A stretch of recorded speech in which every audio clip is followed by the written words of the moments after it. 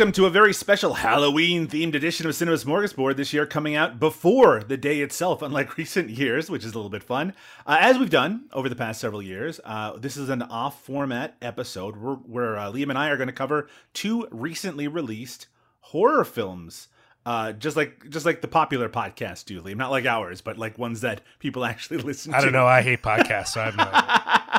I only listen to ones that are hosted by big celebrities, so I don't know what... yeah. No, that's right. Well, and you like supplements, too, so you want to make sure you can get your supplements from the various... Absolutely. Well, I'm actually, speaking of that, I'm what's that green shit that people eat in the ads? The mushroom coffee? No, not the mushroom coffee. I mean, that's something different. I'm talking, what's the stuff? The green stuff? Anyway, I'm not going to get into the green stuff here, though maybe there'll be some green stuff in one of these movies we're going to talk about today, Liam.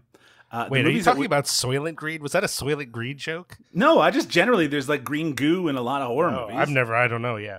Yeah, not in these two that I can remember, but the movies that we are going to be talking about today, one of them was chosen by you, Liam, and one of them was chosen by me. As I was just saying to Liam before we started recording, this is not a competition. This isn't like an episode of Cinema Fantastica. We just happened to choose movies that we are then going to talk about. Liam is going to talk about his movie, and then I'm going to talk at him about it, and vice versa. And Liam, what is the movie that you chose? 2023. They're both from 2023. Yes. No One Will Save You. Yeah, this is a hot movie as of the time we're recording this, Liam. A lot of people talking about No One Will Save You. I guess it went exclusively to Hulu on September 22nd, so this is a new release. Yeah, I mean, literally, when I was thinking of this as a competition, sure, I was going to pick something. I was going to pick something that I had seen, and I realized, oh wait, this is not a competition. When we do this, it really is just about picking two horror movies. And I thought, well, this is one of the few things that's out right now that I haven't seen and I want to see. Like, there's a lot of horror that's either on streaming or in theaters or whatever. That I just am not that interested in right now, you know, although I hear from multiple people that the new Saw movie is weirdly good. I heard that too. Which would like work, right? Like, hey, you know what? The new Teenage Mutant Ninja Turtles was really good, and I don't like a lot of other Teenage Mutant Ninja Turtle stuff, so it would make sense that the new Saw would suddenly be good, or I don't know.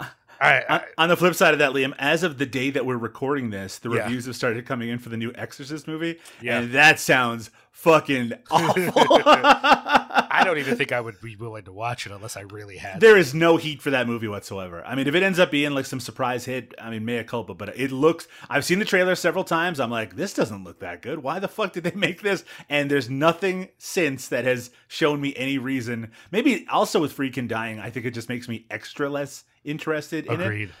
So yeah. Anyway, so you picked that movie. I did. I just to pull back the curtain a little bit, I was going to initially pick Skinamarink for my movie. Sure. And I asked you, Liam, if you had already seen it, and you said that you had. And knowing how people's response has been to that movie, which has been very mixed, and I mean, generally very positive, but what I should say is people who didn't like it or didn't really gel with it, I don't think are excited about the idea of revisiting it. And I think you were one of those people. So I was like, I'm going to save Liam a rewatch of a movie he didn't enjoy. And instead, I chose 2023's Cobweb, which came out, I believe, in like June or July. It was this very, very strange release because this isn't just a Halloween-y film. It's explicitly a Halloween movie, right? It takes place around Halloween. There are pumpkins all over the fucking place. This is a movie to be watched on Halloween, and they released it at the worst possible time. Now, I'm not speaking of its quality one way or the other as of yet, but I will say that the response at the time was like, hey, this movie really could have played a lot better if it came out a few months later, and we'll confirm or deny that, Liam. But had you heard about Cobweb before? It's one of those movies where I had seen the poster, but I hadn't heard anything about it, and confusingly, there's another movie of the same name out this year, which I did see the trailer for, so I was a little confused by that, and it was only when you clarified that there was two of them that I realized, oh, these are two different movies. But other than that, no, I certainly, I didn't know about it to the extent that when it starts and I realized the recognizable actors in it, right, I was very surprised because I didn't know either one of them was in the movie, and it really kind of blew me, or actually three, it kind of blew me away that they were in this film, but I had not heard much about it. It was also, I read several articles after the movie came out and didn't do, I don't think, particularly well, asking, it's like, basically just asking the question of, why does this movie not have any heat? It's a low-budget horror movie produced by Seth Rogen and Evan Goldberg, right? Who, I mean, you know, they're names, they're big names, really. And they've gotten a lot of stuff kind of over the hump in regards to attention. And some people had been comparing it to Barbarian, which is obviously a big movie from last year. Sure. And it's, yeah, so we'll get into that, maybe what the hell they were thinking in regards to it. But before we do that, Liam, as is our usual tradition on our Halloween episode, I thought we'd start with talking about some of the recent horror movies that you and I have seen. And I'm just going to be upfront. I've not watched a lot of recent horror movies, Liam. I'm too busy watching absolute garbage for our variety of podcasts. Right. But you have. You have a few listed down here. And actually, before we talk about those three, you have seen Skinamarink. So can you give us just your quick thoughts on that? Oh, sure. It seemed like the viewing public was pretty split on that movie. People who found it either really amazing or really frustrating. It's still one of the most bonker things, right? It's just a low, like super low budget Canadian movie that got this wide release. I still don't really understand it. I think for some people, the aesthetic choices were really kind of groundbreaking for them. Yeah. I did not feel that way. I felt, you know what I felt like, Doug? Have you ever noticed that when a band, let me make a music comparison, that is within a certain genre breaks through to people who are unfamiliar with that genre, it hits them like, no one's ever sounded like this before. This is the most amazing thing ever, you know? So an example of this that some people will know, but you might not know, it's not that well known, but there's a band called Wolf Eyes that's a noise project. I know. And and so a lot of people are blown away by Wolf Eyes. But I feel like for a lot of people, if you've seen enough noise, Wolf Eyes is just another noise project and it's really not that special. But if it's like the first thing you've ever seen, whatever. To me, a low budget movie that relies on mood and just has weird shots and really is about a kind of like slow build of dread is just like not that new. You know what I mean? Like it's just not that different. And so my feeling on Skinamarink was not that it was like the worst thing, all these negative things that people were saying when they really hated it, but I wasn't understanding the people who felt like it was like redefining cinema or some crazy shit. I just felt like it had some good insights. It did some interesting things, but overall, it just wasn't that great. It was just fine. I really just thought it was fine. And I felt like it did not pay off some of its buildup. And the reason I probably wouldn't want to watch it again is that I don't think I'm going to discover something new. You know what I mean? Right, like I think, right. I think a movie like that I have mixed feelings on. Sometimes I do want to revisit it to see if there's something else there.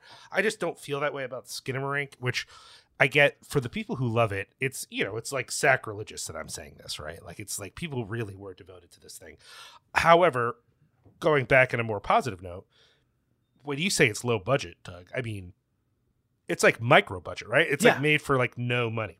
Yeah, it's like No Budget Nightmares level budget. Absolutely. So I think it is, for that extent, far more coherent than a lot of movies that have far larger budgets that it has. You know what I mean? Like it is actually a coherent thing. And people who just say it's nothing and there's nothing there, I think are just being blockheaded, right? It's just, it's so against, again, it's something that's so against their aesthetic that they want to say it's nothing.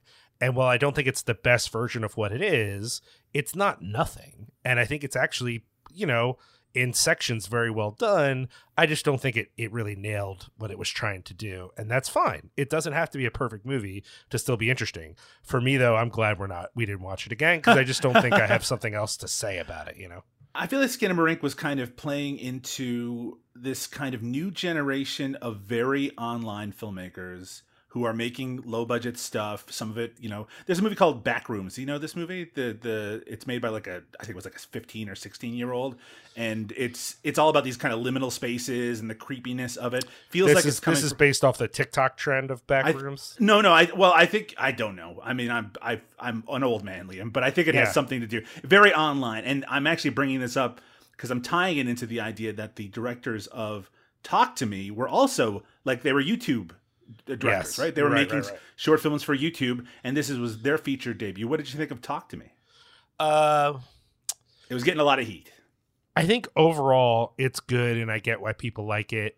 I'm a little concerned about some of the racial dynamics of it, Doug. Like, it's set in Australia, so I'm already skeptical. I'm just saying, man. Fair enough, man. It's like if you said it in South Africa, you're going to be looking at it a little different way, right? Well, I think in the sense that, like, here's a movie set in Australia in which the character who is living on the edge, who has a rough family life, who has to go to a friend's house and their more stable family is a person of color, right? And then the family that's more stable that ends up getting destroyed to some extent by her bad decisions, which in the movie are about a supernatural thing, but are clearly a stand-in for addiction. Well, they're white people, Doug. Right. And we already have an example of another white family that's destroyed by the supernatural thing.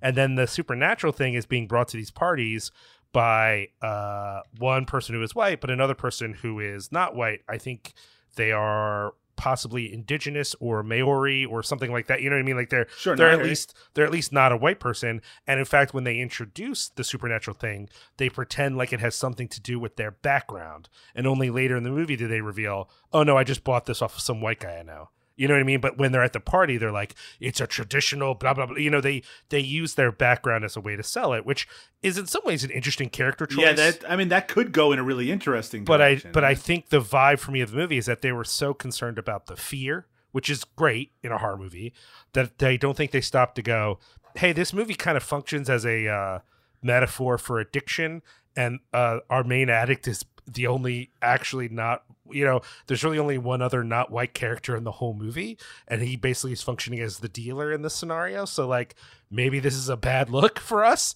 And considering the decisions, this character is, I don't want to spoil anything, but I will say that your sympathy for this character is tested in a way. And I just wonder if maybe, that was not the best decision to be made in my mind. Now, granted, I don't know that it derails the whole movie, but I did turn the movie off and thought about it for a while, Doug, even though there are parts that I was just like, oh, this is scary. This is well done. That was very tense. When it was over, I just thought, it's weird. It's weird that the black family is the one that has all the problems. I just don't know if I feel that. I don't know if I'm into that, but okay. We'll just let it go. Didn't pass Liam's woke smell test. I mean, that's really what it was. Again, I'm not accusing it of anything. I just felt uncomfortable, and I thought, maybe it's just me. And then when I went on, I saw people who love the movie who were like, do we need to have a race conversation about this thing? Because their feeling is that maybe in Australia people are just less. Again, not that they're more racist, though some people do feel that way. I think it's more a question of, there's maybe less of that conversation going on, and so they just didn't realize, like, oh, this is a movie about white people's lives being destroyed. Maybe we should think that through a little bit more. But whatever. It's otherwise it kind of works for me. I just think it's also a very cruel movie, right. And so I think some people are going to go in expecting like fun supernatural whatever, and it's not. It's really brutal at times. Really brutal. I don't think that, again, I haven't seen it, and I'm not throwing any accusations around, but the fact that the directors are so kind of hyperactive in their way that, they're very young, and and maybe the sensitivities, sometimes, you come to those places and the sensitivities are dialed up really high, and other places, times, maybe they just don't care about that. I think a lot of people were also surprised that the movie looked to be so moody, as opposed to kind of the hyperactive style that they were known for their short films. But I'm still curious to see what's coming next. By the way, I want to make it very clear, on this episode of the podcast, we're going to try, we'll do more than try. We're going to avoid spoilers. These are very recent horror films that we're going to be talking about. It's hard because both of the movies that we're going to be talking about really do have kind of a twisty element to them, but we're not going to delve into it so deep that we're going to spoil the movies. I think that's kind of important in this case. Liam, you also saw a movie called Bad Things. Yeah, I think that's right. Yes. And it was okay. It's being compared to The Shining a good deal. Oh. And I think if you described the plot of The Shining to people who've never seen it, and then they got really high, then they tried to make their own weird version of it, this could be that. It's also not that, too, if that makes sense, Sure. But it is about a haunted hotel. It's also a very queer movie, which I think is interesting for folks. There's a lot of, relationship and identity issues going in. I like the vibe of it, Doug. It's also super low budget. In talking about Skinamarink, I don't know what at least the vibe, the way that when you're watching it, it feels low budget, which might turn some people off. Sure. For me, it didn't. I do think it builds towards a climax that it doesn't quite earn. Right. But I didn't find it bad. I thought it was cool. I liked the performances. There was a lot of haunting imagery. Like it's definitely a creepy movie. Right. But the way that I don't want to spoil anything, but the climax of the movie for me, Doug, I thought was not where I expected it to go, and I kind of found it to be disappointing. All right, I'm sorry to hear that. And how about you have one other listed here, Birth/Rebirth, which I know you've just recently watched. Yeah, if people want to get more in depth on that, they should listen to. It's not out yet, but it will be out by the time this comes out, I hope. The new episode of Horror Business where we talk about it. It's very much a modern reinterpretation of Frankenstein, but unlike Frankenstein, it has a parental element because a nurse who is, overworked and is working a lot. Her child dies unexpectedly of meningitis or something along those lines. Mm-hmm. And then the pathologist who works at that hospital where her daughter has been experimenting, trying to bring things back to life, a la Frankenstein. Mm-hmm. And the mom discovers that she's stolen the body and has brought her daughter kind of back to life. And none of that's a spoiler. That's the setup of the movie. And then the movie is, how does she respond? This has been a point of tension. I've read a lot of reviews after I watched it and kind of, had my own thoughts of people who felt like the moment when the mom decides to stick around is like perhaps not believable. I think it's one of those things where it's like, that is what some parents would do. I get that it might be hard to understand that if you're not that kind of parent or if you're not a parent at all. But when watching it for me, I thought, oh, cool. So this isn't just about science gone wrong. It's about parenting gone wrong. And I think in 2023, a movie about parenting gone wrong is actually really powerful. And it's really important conversation. So I think all that's great. I personally think they did not explore enough the other aspect of the movie, which is her economic situation, that she is in this situation where her daughter is put in danger because she's struggling to pay the bills and to live. Mm-hmm. And the movie starts in that place where that's really about, to some extent what the movie's about. And then it kind of abandons that for other themes.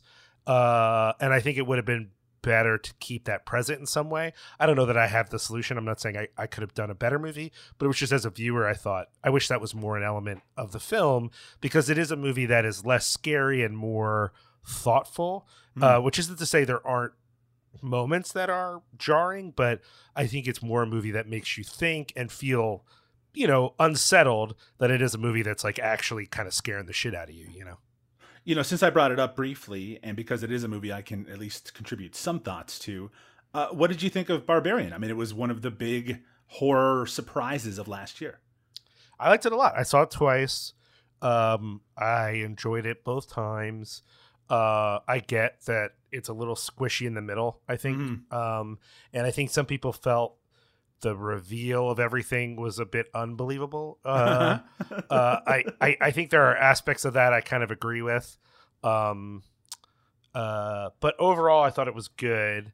I remember having very positive memories about it, but I also remember hearing some criticisms that made sense to me, I don't know. I don't want to, it's kind of far away from me right now. Yeah, I understand what you're saying. I also enjoyed it very much. But it's also one of those things where, you know how we are, where it's just it's not that a positive response is going to make us like something less, but I do think that when there's a lot of cumulative positive response, it makes you want to take a critical eye to something. And I think it's worthwhile to do that. But that said, I was really impressed by the movie, right? Just the structure of it, I thought was so interesting. Totally. When it switches to the, the flashback with the killer, and you get to see, the way that is stylized and visualized, I think is so interesting. And just to see a director come from basically nowhere, and someone who was explicitly and almost exclusively known for comedy up to that point, to come out of nowhere and just do something that blew people's socks off. Hey, you know what? I think it's still something to celebrate, even if it wasn't something. Just like some of the movies that we've talked about already, just like a Skinamarink or Talk to Me, or really any of these movies. A lot of young filmmakers involved here, people who haven't gotten a lot of, I'm going to stop using this word now, heat before. all we want to see is more opportunities, more mid-budget horror movies, and maybe even higher budget horror movies to see what they can really do. Speaking of mid-budget horror movies, Liam, both of the movies that we're going to be talking about today would probably fit comfortably into that category. A lot of ideas in both of them, but also two very, very different movies. When we come back from our break, you are going to introduce us, Liam, to 2023's No One Will Save You. Right after this.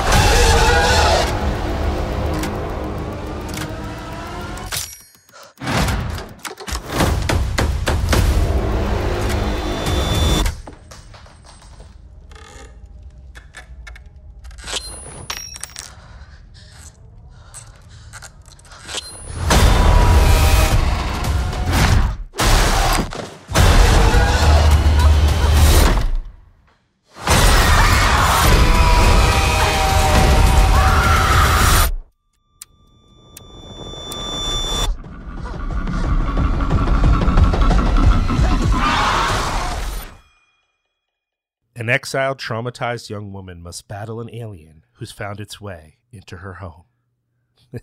It's 2023's This Very Year's No One Will Save You. Directed and written by Brian Duffield. He directed 2020's dark comedy Spontaneous. Did you see Spontaneous, Doug? Did not see Spontaneous. I actually liked Spontaneous. I think a lot of people thought it was stupid, but I thought it was fun, if very silly, in a way that this movie is not silly, so that's kind of interesting. And then as far as writing credits, Love and Monsters, Underwater, The Babysitter. Duffield is also known for having a lot of spec scripts named to the Blacklist, which is that compendium of like well-regarded but unproduced screenplays, which I hear about all the time. But I feel like half the times when one of those screenplays finally gets off that list, the movie isn't that good anyway. So I don't know. True. I think it's a little bit overrated, personally. Stars Caitlin Dever, who, by the way, is great. Elizabeth Cobweb. I don't know how to say that, Doug. I mean, frankly, these are other people who are in the movie, but this is a one-woman show. Yeah, it's Caitlin Dever, right? And the other people are there, and they do important stuff for their scenes, but it's all about her. But I'll just run through really quick. Sure. Zach Duhame, Lauren L. Murray, Geraldine Singer, Dane Rhodes, Evangeline Rose, and so on and so on. Basically, as Doug just suggested, but for maybe there are people listening who haven't seen it at all, this is a movie that is sort of touting that it doesn't have dialogue, really. It is a film in which we spend a lot of time with one character as they quietly deal with this circumstance, which is, saying simply an alien is not really descriptive, which is good because we wouldn't want to ruin the movie for you. But it is much more than just this one alien kind of gets stuck in her house. A lot of things happen, and we see her dealing with these things, and she's just expressing herself with her face, and we have to be on board with that or not, and I think there's a lot to say about that. But before we do, Doug, talk at me about this movie. Tell me, what did you think of No One Will Save You? Liam, I saw the trailer before I saw the movie. Yeah. And I don't think that the trailer... Like, the trailer, it definitely sells the movie that it is. But that gimmick, the gimmick of the no dialogue, is not something that's really teased in the trailer. So, bit of a surprise for me. It was a bit of a surprise, absolutely. And I know that we're going to talk about all of these things in turn, but I do want to say right up front, simply because it is the thing that is most prominent in my mind, that I think that everything I don't like about this movie ties to that gimmick. The gimmick of the lack of dialogue. Okay. Because I feel like the movie makes compromises it doesn't have to make, and it moves away from logic in a way that I found really distracting because it's trying to cater to the gimmick. And it's just like, I understand why they're doing it. There's a few elements in this movie that are very idea-based. It's like, I have a great idea for this movie. I'm going to do this, this, and this. And it's like some of those ideas hit really well for me, and other ones I'm like, look, I can see your hand, right? It just feels like a really bad magician at that point. Overall, I really liked it. I think that lead performance is terrific. One of the things that you didn't really get into is that this lead character is basically a pariah in her town. And that's super important. She is disliked, and you do not know why, and we are not going to tell you on this podcast why that is, because that is a big reveal of the movie. But I have to say, when that reveal happened, even though it was like, oh, now this all makes sense, it also kind of made me a little angry about a lot of different things that came previously, which is just that, well, anyway, I don't want to tease it or even give any hints to it, but just because it is for me, Doug, the worst part of the movie. It's the only reason it's not the worst part of the movie for me is that it leads into the ending, which I think is actually kind of fun and clever and strange in a way that was a lot more engaging than everything that was immediately coming before it. But I do just have two things to say, and you'll have a response to this that will completely destroy this. But the fact that she doesn't have, like, she's a pariah. Maybe she doesn't have any familial connections. We know that her mother is dead. That's something that's established very early on. We know why. We find out later why these connections don't exist. But she doesn't seem to have any technology, right? She doesn't have a cell phone or a computer. She doesn't have any connections to the outside world. Does she have any extended family? She hasn't made friends in a decade. No friends at all in this entire community. And she didn't decide to leave. She didn't decide to leave after 10 years of just hating her life. And maybe she feels so much guilt she can't leave. That's reasonable, but that doesn't come through.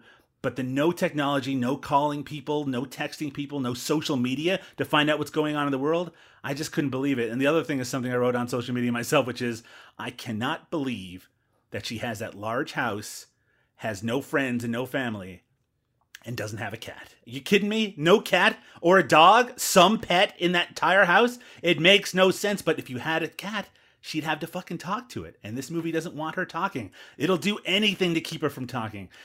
That part in the movie where she goes to see the police officer and then something happens in that station and she walks away from it. I mean, I get it. She's really like traumatized and upset. But like, that's a part in the movie where I'm like, look, you got to tell somebody. You got to tell someone what's going on, right? So I just felt like the gimmick was holding the movie back from being as special as it really could be. That said, I still had a really high appreciation for the technical aspects of it. I was going to argue with you, Doug, but I think you really opened this up for me. You're right. So, well, okay, let me start with a question though, Doug. Sure. Are you against the gimmick because you're against gimmicks for movies, like some sort of angle that sells it beyond the movie itself? Or do you just think this particular gimmick isn't working for this particular film? I feel like you can do a gimmick that's in support of the content in a way that enhances it as opposed to distracts from it. So something like Rope, right? Like Hitchcock's Rope, which I feel like, the gimmick is the one shot. And there's been several horror movies that have kind of imitated the idea of trying to do like a one take format. Sure. And I think that can really build tension and suspense in a way. And it's also, in that particular case with Hitchcock, it was not only a stylistic exercise, it was basically to say, look at, like, it was drawing attention to itself while also saying, look how I'm pushing the medium forward. Here, it really felt like it was an idea first, right? It was just like, hey, and that's why it was so strange not to see it in the trailer or have it somehow teased in the trailer. This is a no dialogue horror movie, and that's what it is. I guess I don't really have an answer for what you're saying, because I have seen gimmick movies where I've really enjoyed them and didn't feel as distracted. This is just one where I just couldn't stop thinking about it. But one of the other things I couldn't stop thinking about is like, why didn't they just set this a few years in the past? I saw some people online. It's like, oh, I thought it took place in the 80s, but then she has an HD TV in her fucking living room. So that threw that out the window. It's just like, well, why didn't you set it in the 80s? Well, okay, here's the other question I have for you from what you're saying, Doug. How did you know how much time had passed? I had no idea about how much time had passed from the incident to when we were watching the movie. Well, I mean, I think that they explicitly show them as children, right? And the actress is in her early 20s at the very least. She's living on her own. So she has to be, even if she's younger than the character, she has to be, say, early 20s, 21 or 19, maybe the youngest. And she was obviously, when they show those incidents with the children, that lead to the big thing that happens. I mean, I interpreted that as being like 12, 11 years old. Were you thinking that maybe it was just a few years before? Like they were like teenagers? Well, that's the thing. I don't know, Doug. Nothing about that part of the movie makes sense to me in any way, shape, or form. And it's funny because I never stopped to think about how the gimmick might be the very reason that the movie is not making some decisions that make sense. I think maybe also you were doing a better job of dissecting this movie, and I was getting distracted by things that other people probably don't care about and thus would not be as distracting for them. So like the technology thing never fucking occurred to me, Doug. Didn't think about it. Even for 1 minute did I stop and go, why doesn't she call someone? In fact, when she goes to get the cops, the right thing is what you said, which is, well, if the movie wasn't so interested in her not talking, she would still say something. We'd see her saying something. Instead, the minute she leaves to go get the cops, I'm like, girl, what are they going to do? This is a waste of time. Like I literally was like, I don't know what you think is going to happen when you go to the police. Like, that just seems silly to me. Which is silly because that doesn't make sense for this movie. I was spending more time, Doug, being distracted by something that and I'll air my thing out, and then I'll get to what I had as a question for you, which is this, Doug. Alien movies aren't fucking scary. I just got to put it out there, and this is interesting. This is a big deal because famously, my co-host on my horror podcast, Justin Lohr, is deeply terrified of aliens. He's still convinced that Fire in the Sky is one of the scariest movies that's ever existed. I mean, I knew that title was going to come up, and I know that I don't know if I've ever mentioned it on one of our podcasts before, but notoriously, I know that one sequence in Fire in the Sky, everyone saw it when they were a kid, and it traumatized them for life. I'm telling you, go back and watch that entire movie. It is 5 minutes of scares and 90 minutes of boredom. Yeah, I agree with you. But take that, and that's how I feel about almost every Alien movie. At least unless we're talking about like Alien. But Alien is a monster movie, right? Yeah. Mm-hmm. As soon as we're talking about greys, let's call them, right? Sure. That's not scary. They're not scary. I don't care if they mean like almond eyes, gray skin, right? The traditional. I think alien, most people know what greys are. I'm not talking about lizard people here. I'm not talking about tall whites. I'm talking about greys. Greys are not scary. And I would argue, without spoiling anything, that this movie also doesn't think greys are not scary and makes some decisions about that, which are, in my mind, never justified in any way, shape, or form. Because we've got the aliens, and then we've got a variety of aliens, and the movie never bothers to go, yeah, what are these other fuckers about? What is this about? And I would say, for me as a viewer, Doug, didn't make any sense and was almost as bad as the other thing that I hated about the movie. What do you think about the movie Signs, the M. Night Shyamalan movie? Stupid movie, terrible movie. Hate it. Yep. Fair enough. I mean, I don't have any strong feeling. I do know that a lot of people, and I was one of those people too, that scene that when they're watching the footage from the birthday party and you see the alien go across, that's like a very famous scare moment. I remember being in the theater during that, and there was a row of teenage girls in front of me, and literally it was like a cartoon. They all threw their popcorn up in the air at the same time. Yeah, I don't care about that. Punch an alien in the face. I don't care. It's whatever. The aliens in this movie are kind of like, they're diverse, but like I was kind of left wondering as well what their whole deal was, right? Maybe there's more to it. Maybe I should have done a little more research on how much that is explained, but like they feel very unknowable. And I want to point out that this is a couple of my concerns are things like that I don't want to get too into because I don't want to spoil it for people. Yeah. But I will say the big thing that we don't want to spoil for people, the ending, I'm with you. I liked it. Turns out a lot of the internet feels the opposite, Doug, that they think this was a great movie up until the end, which then they felt like it shit the bed. And I think not that. I think that actually the movie's pretty good. As much as you're right, there are some weird decisions that maybe are only there because of the gimmick.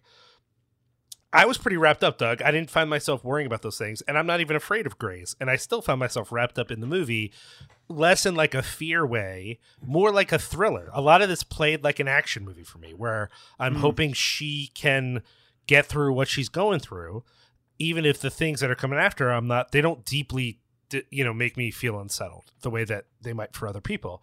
But I was pretty invested.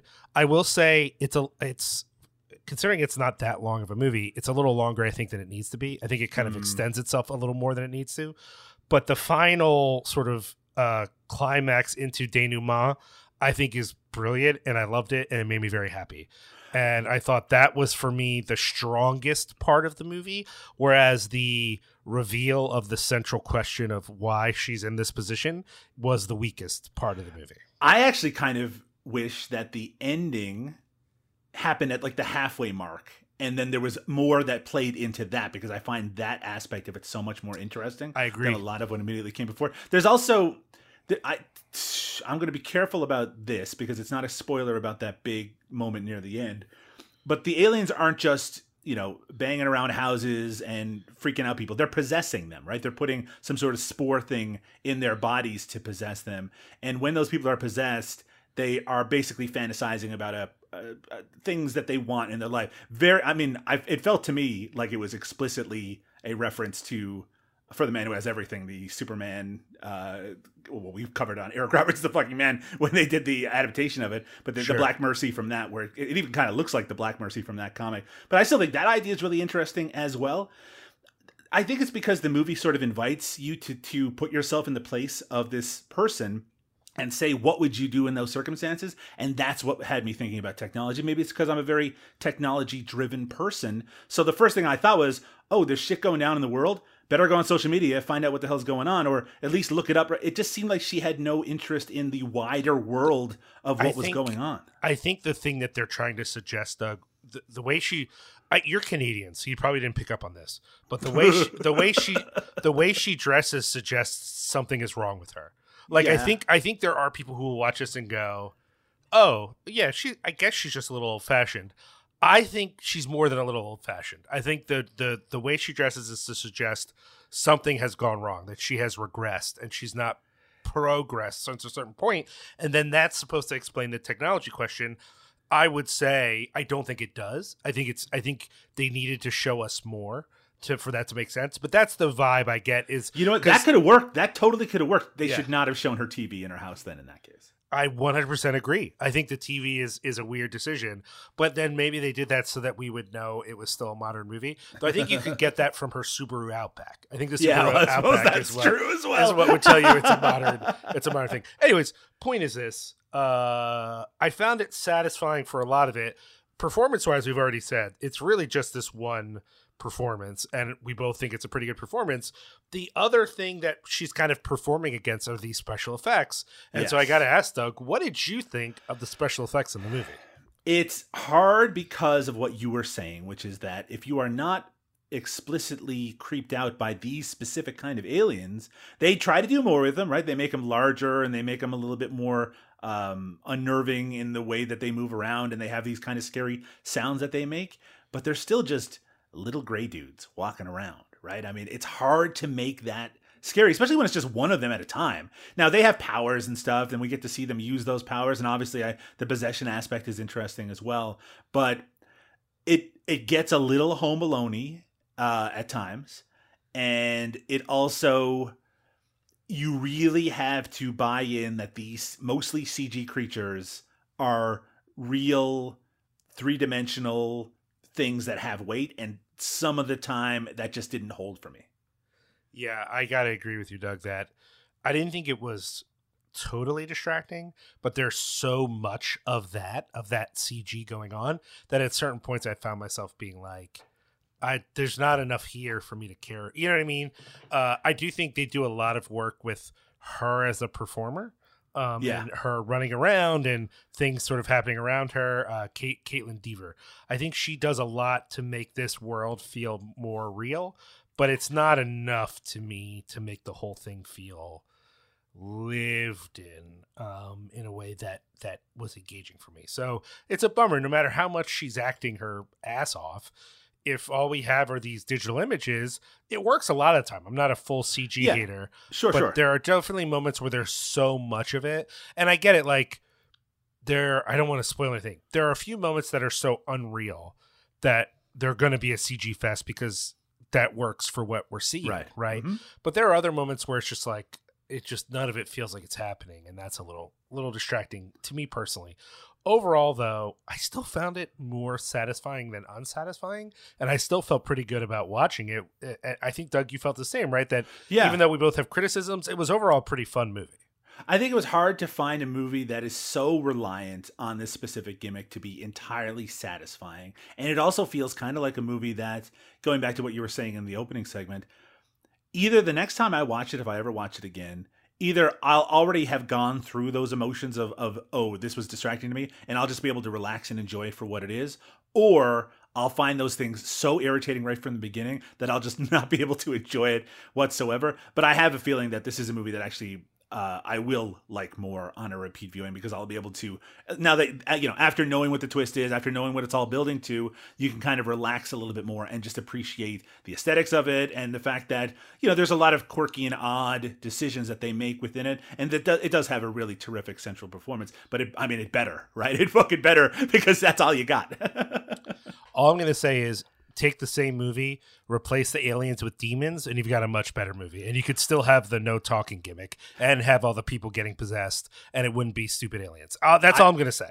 I don't disagree, but I do have to say that I think the idea that the aliens are unknowable, both negatively and positively, like you're supposed to be scared of them, but they might, you don't know what their motivations are, so it could be something positive, and how that maybe plays into stuff that happens later. That's harder to do if you have them A, be incredibly scary, or B, be something else that's like a demon, right? It changes that aesthetic of the ending. I didn't know you were so prejudiced against demons, Doug. Okay, cool. Well, that's it. Let's take a break and we'll come Demons back. to some, angels to other. Yeah, exactly. Let's take a break. When we come back, let's talk about Cobweb. I heard it again. No more nightmares tonight. Okay, champ? Daddy! This is getting ridiculous. This is an old house. There's bound to be bumps in the night. Peter drew this? Yes. Is he all right? Peter has an overactive imagination. No more nightmares. No more. That's right. I wish I had someone I could talk to about the things that were happening in my house. An 8-year-old boy tries to investigate the mysterious knocking sounds that are coming from inside the walls of his house, unveiling a dark secret that his sinister parents have kept hidden from him. It's Cobweb from the year 2023, directed by Samuel Bowden, and written by Chris Thomas Devlin, the writer of the 2022 Texas Chainsaw Massacre film. Went straight to Netflix. Liam, did you see the Texas Chainsaw Massacre film from 2022? No, man. Well, you're going to get canceled, bro. It's a line from the movie Texas Chainsaw. Some people like it. Some people really enjoyed that. I have not seen it, so I'm not going to say anything about that. Unlike your film, which only had one major star, Liam, this one is star-packed. It stars Lizzie Kaplan, the wonderful Lizzie Kaplan from Party On, and probably other things that are more well-known than that. Anthony Starr, do you watch The Boys, Liam? I do watch The Boys, and seeing him in this was actually one of the delights. Okay. Well, I've never seen it, but I'm certainly aware of that character. Anthony Starr plays Homelander, I believe, right? The character, the villainous character. Is that right on The Boys? Yes. And we have Peter, played by Woody Norman. And also one other familiar face, though not because of the actor. Luke Busey is in this. And I kept saying to my wife, who was watching some of this movie while I was watching it, Luke Busey, a member of the Busey family. I was like, oh, the grandson of Gary Busey. No, Liam, the son of Gary Busey. Oh, interesting. Is it because Jake Busey is obviously a well-known actor, looks a lot like his father. How is this child so young? I don't understand it. I don't want to think about it. But anyway, there is another Busey running around the world. This is his film debut. He looks just like Gary Busey, and it is disconcerting, wouldn't you say? I didn't notice. All right. Okay. You did watch the movie, right? You didn't watch the fucking Korean one? No, I did watch it. I just didn't notice. He looks like they fucking deep faked Gary Busey. Anyway. Liam, what did you think of Cobweb? It was fine. We'll see you next year, folks. I think there's a lot to like when it first starts. As I said, I do watch The Boys, and I think that Anthony Starr is pretty good in the things I've seen him in, and I think in this he's bringing some of that Homelander thing where he's both menacing and incredibly insecure. Interesting. And it's unclear which of Peter's parents have the dominant sort of relationship, whether it's the Carol character played by Lizzie Kaplan, who I also love, or Mark played by Anthony Starr.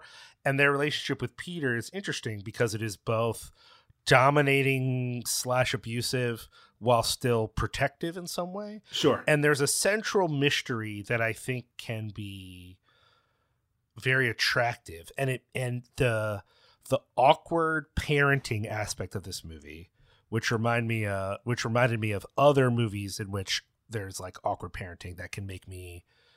There's a lot of like, I mean, I'm not trying to be mean to my mom, but there's a little bit of like trauma from my own past that I see this and go, well, especially with there's a Cleopatra Coleman who I think is also very good in this. I really think Lizzie Kaplan, Anthony Starr, and Cleopatra Coleman are the best parts of the movie. I wish her character had a little more meat to it. That's all. I think she's good, but there's just that character is barely a character. I agree, but I understand sort of her role in the movie, sure. and I feel like that's a thing that also felt very real to me. And I think the movie does tap into probably real experiences that some kids have, where they feel alienated from their parents and they feel sort of at odds with their parents. The movie pushes that vibe so hard that I kept expecting a much bigger reveal, though, Doug. And this is a movie, even more than the last one, that I don't want to spoil anything per se. But I will say that if we were going to spoil, that's where a lot of my complaints would lie, is that I found the reveal of what's actually going on with this family to be underwhelming. That there's not as much mystery. There's not as much surprise. Things are a little bit more on the surface than you expected them to be. And that's frustrating. I really wanted there to be something wild. And not only is the reveal a letdown, but then the resolution of the reveal. And what are we going to do now that let's say the cat is out of the bag, so to speak? That is utterly disappointing in every way. Liam, if you could have heard my wife's response to it cutting to credits, she's like, "That's not it, is it? Are you kidding me?" And she was upset. Of course, she doesn't have a lot of experience with horror movies. She wasn't exactly feeling it too strongly, but she got wrapped up in it. I think she saw a clip on TikTok or something like that. And she was like, okay, I want to see what this is all about. And then when it got to the end and it just kind of cuts off it, I'm like, all in my brain is screaming. It's like, you should have done this, this, and this. Why didn't you fucking do this? But yeah. It's not, I feel comfortable saying the movie utterly wastes these performances by Lizzie Kaplan and Anthony Starr, who are so weird and awkward and menacing in it. It's not maybe their best performances ever, but I think they do a strong deal here. I don't think it wastes their performance. I think it does, because in the end, who cares? They don't matter. None of the shit they do, Doug. Oh, I see. The whole movie matters. They build up all this tension and all this dread. There's a dream sequence that's utterly terrifying. It has a weird special effect in it that will haunt me in my fucking nightmares. And then the big climax is stupid.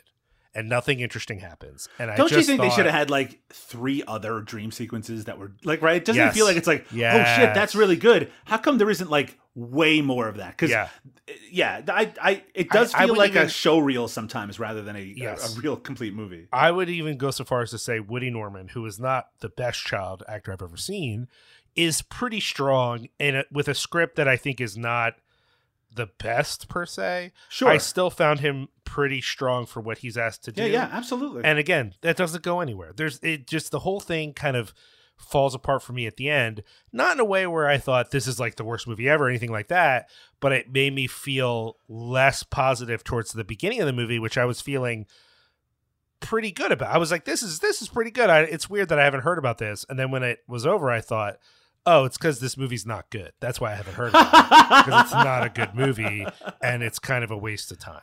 I will say that, and not that we should always be pointing to this sort of thing, but our shared friends on Letterboxd generally were very positive on this movie. And I remember hearing a lot of very positive reviews at the time. As I was saying at the beginning of the episode, I read a few articles which is just like, this is a Halloween movie. What the fuck is it doing coming out in July? Do you have an answer for that, Liam? Because like I said before, this is a movie that takes place during the week leading up to Halloween. It's all about Halloween. Pumpkins play a very important central role to it. What were they doing throwing this out in July? They were hiding it because they also didn't think it was that good. You know, I saw reviews that compared this directly to Barbarian. They're suggesting that it was a similarly toned movie, though in terms of content there are some similarities, but not really. You know, because the anyway, I'm not going to get into it because it might go into spoiler territory. But if it was marketed like Barbarian was, which kind of came out of nowhere, had this kind of groundswell, I don't think this movie has as broad of an appeal, especially because it doesn't have any real humor in it, which I think is one of the real big appeals of Barbarian, which has those kind of moments of weird humor, especially that Justin Long performance. But I feel like this movie could have been a contender, Liam. All they had to do was release it right now, as opposed to in the middle of July. I mean, if I'm being more objective, I think you're correct. It's just hard because I think Barbarian's pretty good. Yeah. And I think this movie, it comes out now. I think you're right. A lot of people go to see it, and then a lot of people start posting on the internet. I mean, to be fair, Twitter's done, so maybe it would not get as viral about how much this movie sucks, but I do think people would be talking about it more often. I almost feel like putting it out when no one saw it in the theater just means more people will be tricked to watching it on streaming. Yeah, maybe. I've got a bit of a push on streaming, which I don't really feel like it has up to this point. It's... Again, I think I'm a little more positive on it than you are, simply because about the first 3/4 of it are about that mystery, right? What's up with this kid's parents? Why are they so weird? Why are they so kind of, why are they so secretive? And this kid starts to, I don't think this is a major spoiler since it's such a central part of the plot. He hears those noises in his room. They try to make him think that it's nothing at all. And then he starts hearing voices in his room. And they just seem to ignore it. When you know the whole story, it makes no fucking sense how, like, they're not doing anything about what's going on, right? It feels like it's all heading towards something that they could have stopped, but they just didn't. But I mean, they are. I do think that the two actors, Lizzie Kaplan and Anthony Starr, they do a good job of playing that kind of odd, kind of hyper wholesome with that dark side in public, and then more of that dark side coming out elsewhere. Particularly, I think Anthony Starr does a good job. And like I was already saying, that dream sequence is like the highlight of the entire movie, but it's just like, what's it even doing here? I will say that while I was watching it, and I'm like, oh, this is really great, but it's a dream sequence. I didn't even think for a fucking second that we're supposed to think any of this is happening in reality. But if you're going to go buck wild on that shit, then do it 3 more times, right? Do it 4 more times. At least give us more memorable stuff. It kind of felt like, ooh, this movie's not scary enough. I know what I'll do. I'll just throw in a bunch of scary stuff. And that's fine. You can just do that in your movie. You don't need to wait for a dream sequence. Yeah. Yeah. Can't believe you didn't think Gary Busey, that kid... How was that not distracting? His teeth, Liam. I didn't notice, and I don't care. I mean, I thought what was distracting to me is that I actually think it was a pretty smart setup to be like, let's have these jerk kids come back into the picture. Oh, interesting. So that we have some fodder.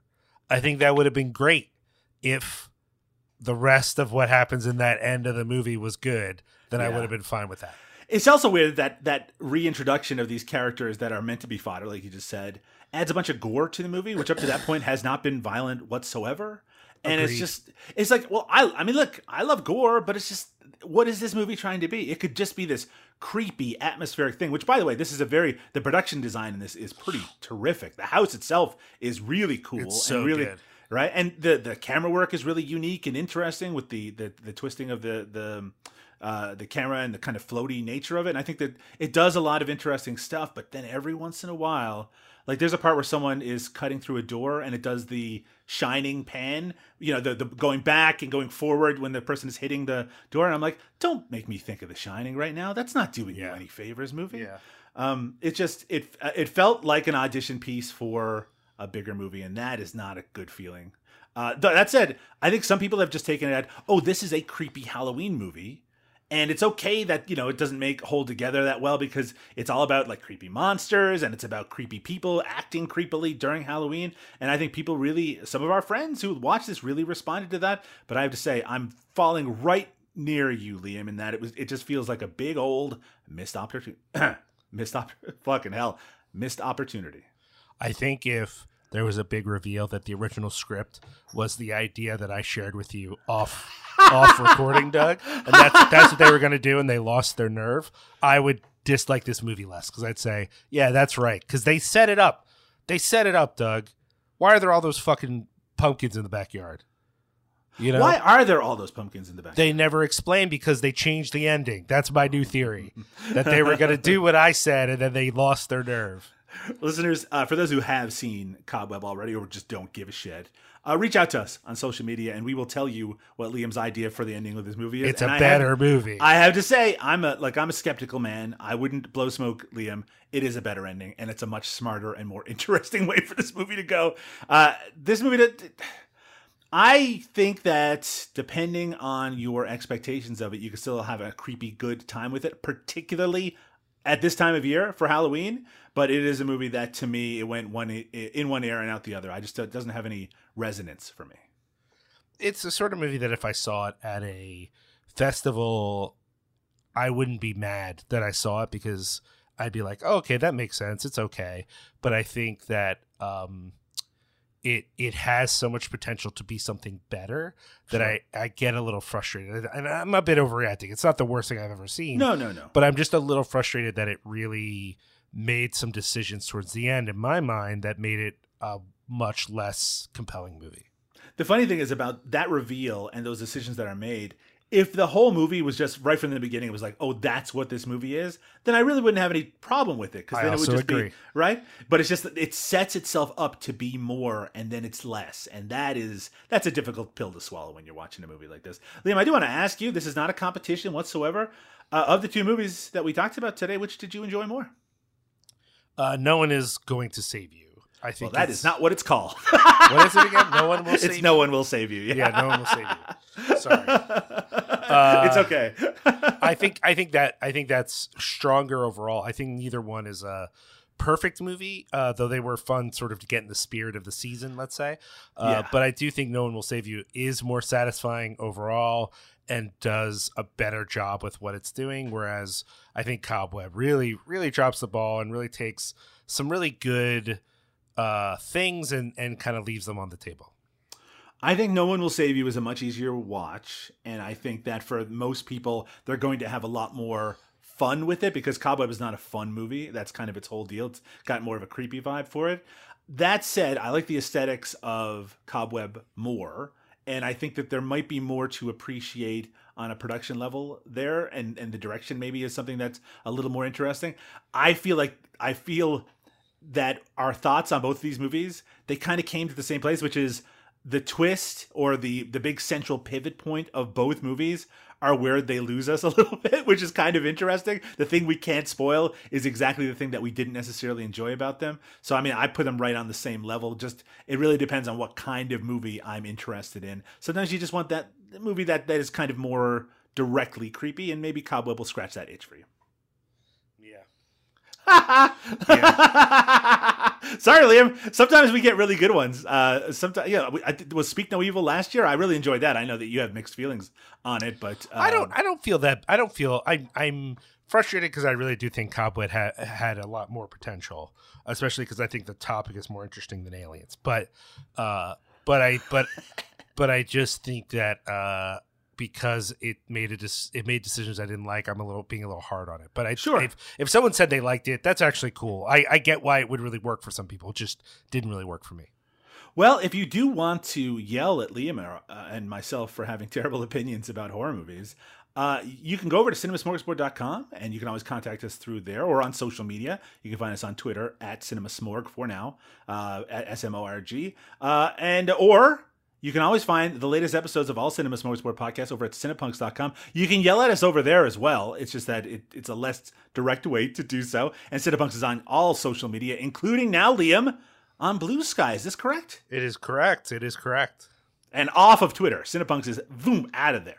I think we still have an account on there. I haven't erased the account, but I don't think we've posted anything to it for a while. Yeah, you're just feeding the AI machine over there. Yeah.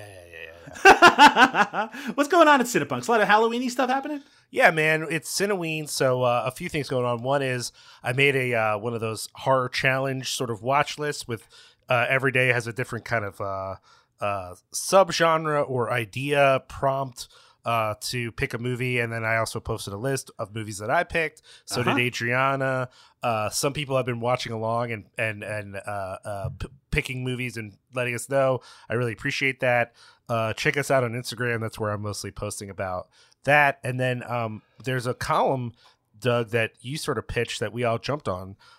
Very short pieces defending or even just endorsing horror movies that we think deserve another chance. Sure. I just published a piece not too long ago on Scream for Help, a movie that I very much enjoy, and I know a few other people have, but I feel like not enough people have seen it. And sometimes the people who see it, even the ones who like it, they kind of write it off as like a so bad it's good kind of thing, which I think is kind of bullshit. And I think that there's a lot more going on with the movie that's interesting than people give it credit for. So Scream for Help, give it a chance. I think you would like it. And keep an eye on the site. We're going to be trying to post Halloween-related stuff for the entire month of October. It's not going to be like an overwhelming amount, but there's some really interesting things coming. Absolutely. So keep an eye out. There's actually just been a huge amount of writing on the site generally recently. So yeah, everyone go over to cinepunks.com, check that out. And of course, there's also a lot of great podcasts over there, not just the latest Cinema Smorgasbord, but just wonderful of all stripes podcasts that are coming out on a very regular basis. Go over there and subscribe and rate and review and all that stuff. And in fact, if you're enjoying this podcast somehow, you can always leave us a review on your podcast provider of choice. This is not just a podcast doing once a year Halloween horror movie reviews. Generally, Liam, we have themed podcasts devoted to such diverse topics as the career of Carol Kane, Alejandro Jodorowsky, Paul Bartel, Dick Miller, Jackie Chan, Steve Buscemi, all sorts of people. It's all over at cinemasmorgasbord.com, where if you can't leave us a review for some goddamn reason, you could always just tell a friend, and that's always very helpful as well. Liam, where can people find you? Are you still on social media of some sort? Well, I'm what am I on Blue Sky, Doug? Am I Liam? I'll tell you right now. Hold on, Liam. God, it doesn't. Yeah, you are Liam Rules. Well, I'm at Liam Rules on Blue Sky and Instagram, so they can, people can find me there. I'm no longer on Twitter, and that's recommended. But of course, I'm also posting a lot to the Cinepunks social media, so you can see my stuff there as well. Yeah, absolutely. And of course, if you're interested in joining the Cinepunks Discord, why don't you reach out to one of us on social media and we can hook you up. I mean, there's lots of great conversations happening over there as well. We always want more interactions. And hey, the fact is the world is moving towards a more concentrated place to have these sort of to have some of these conversations anyway. It might be a good place to find like-minded people. But Liam, for now, I want everyone out there to have a very scary and spooky Halloween season. Safe but spooky Halloween season. Don't get human trafficked. I heard that's a big thing that's happening these days, Liam. Yeah, and watch out for Draculas. Yeah, watch out for Draculas. The two major fairs in the United States in 2023. And we're going to be back soon with a normally themed podcast. Everyone have a happy Halloween. You got to say it too, Liam. Oh, happy Halloween. There you go.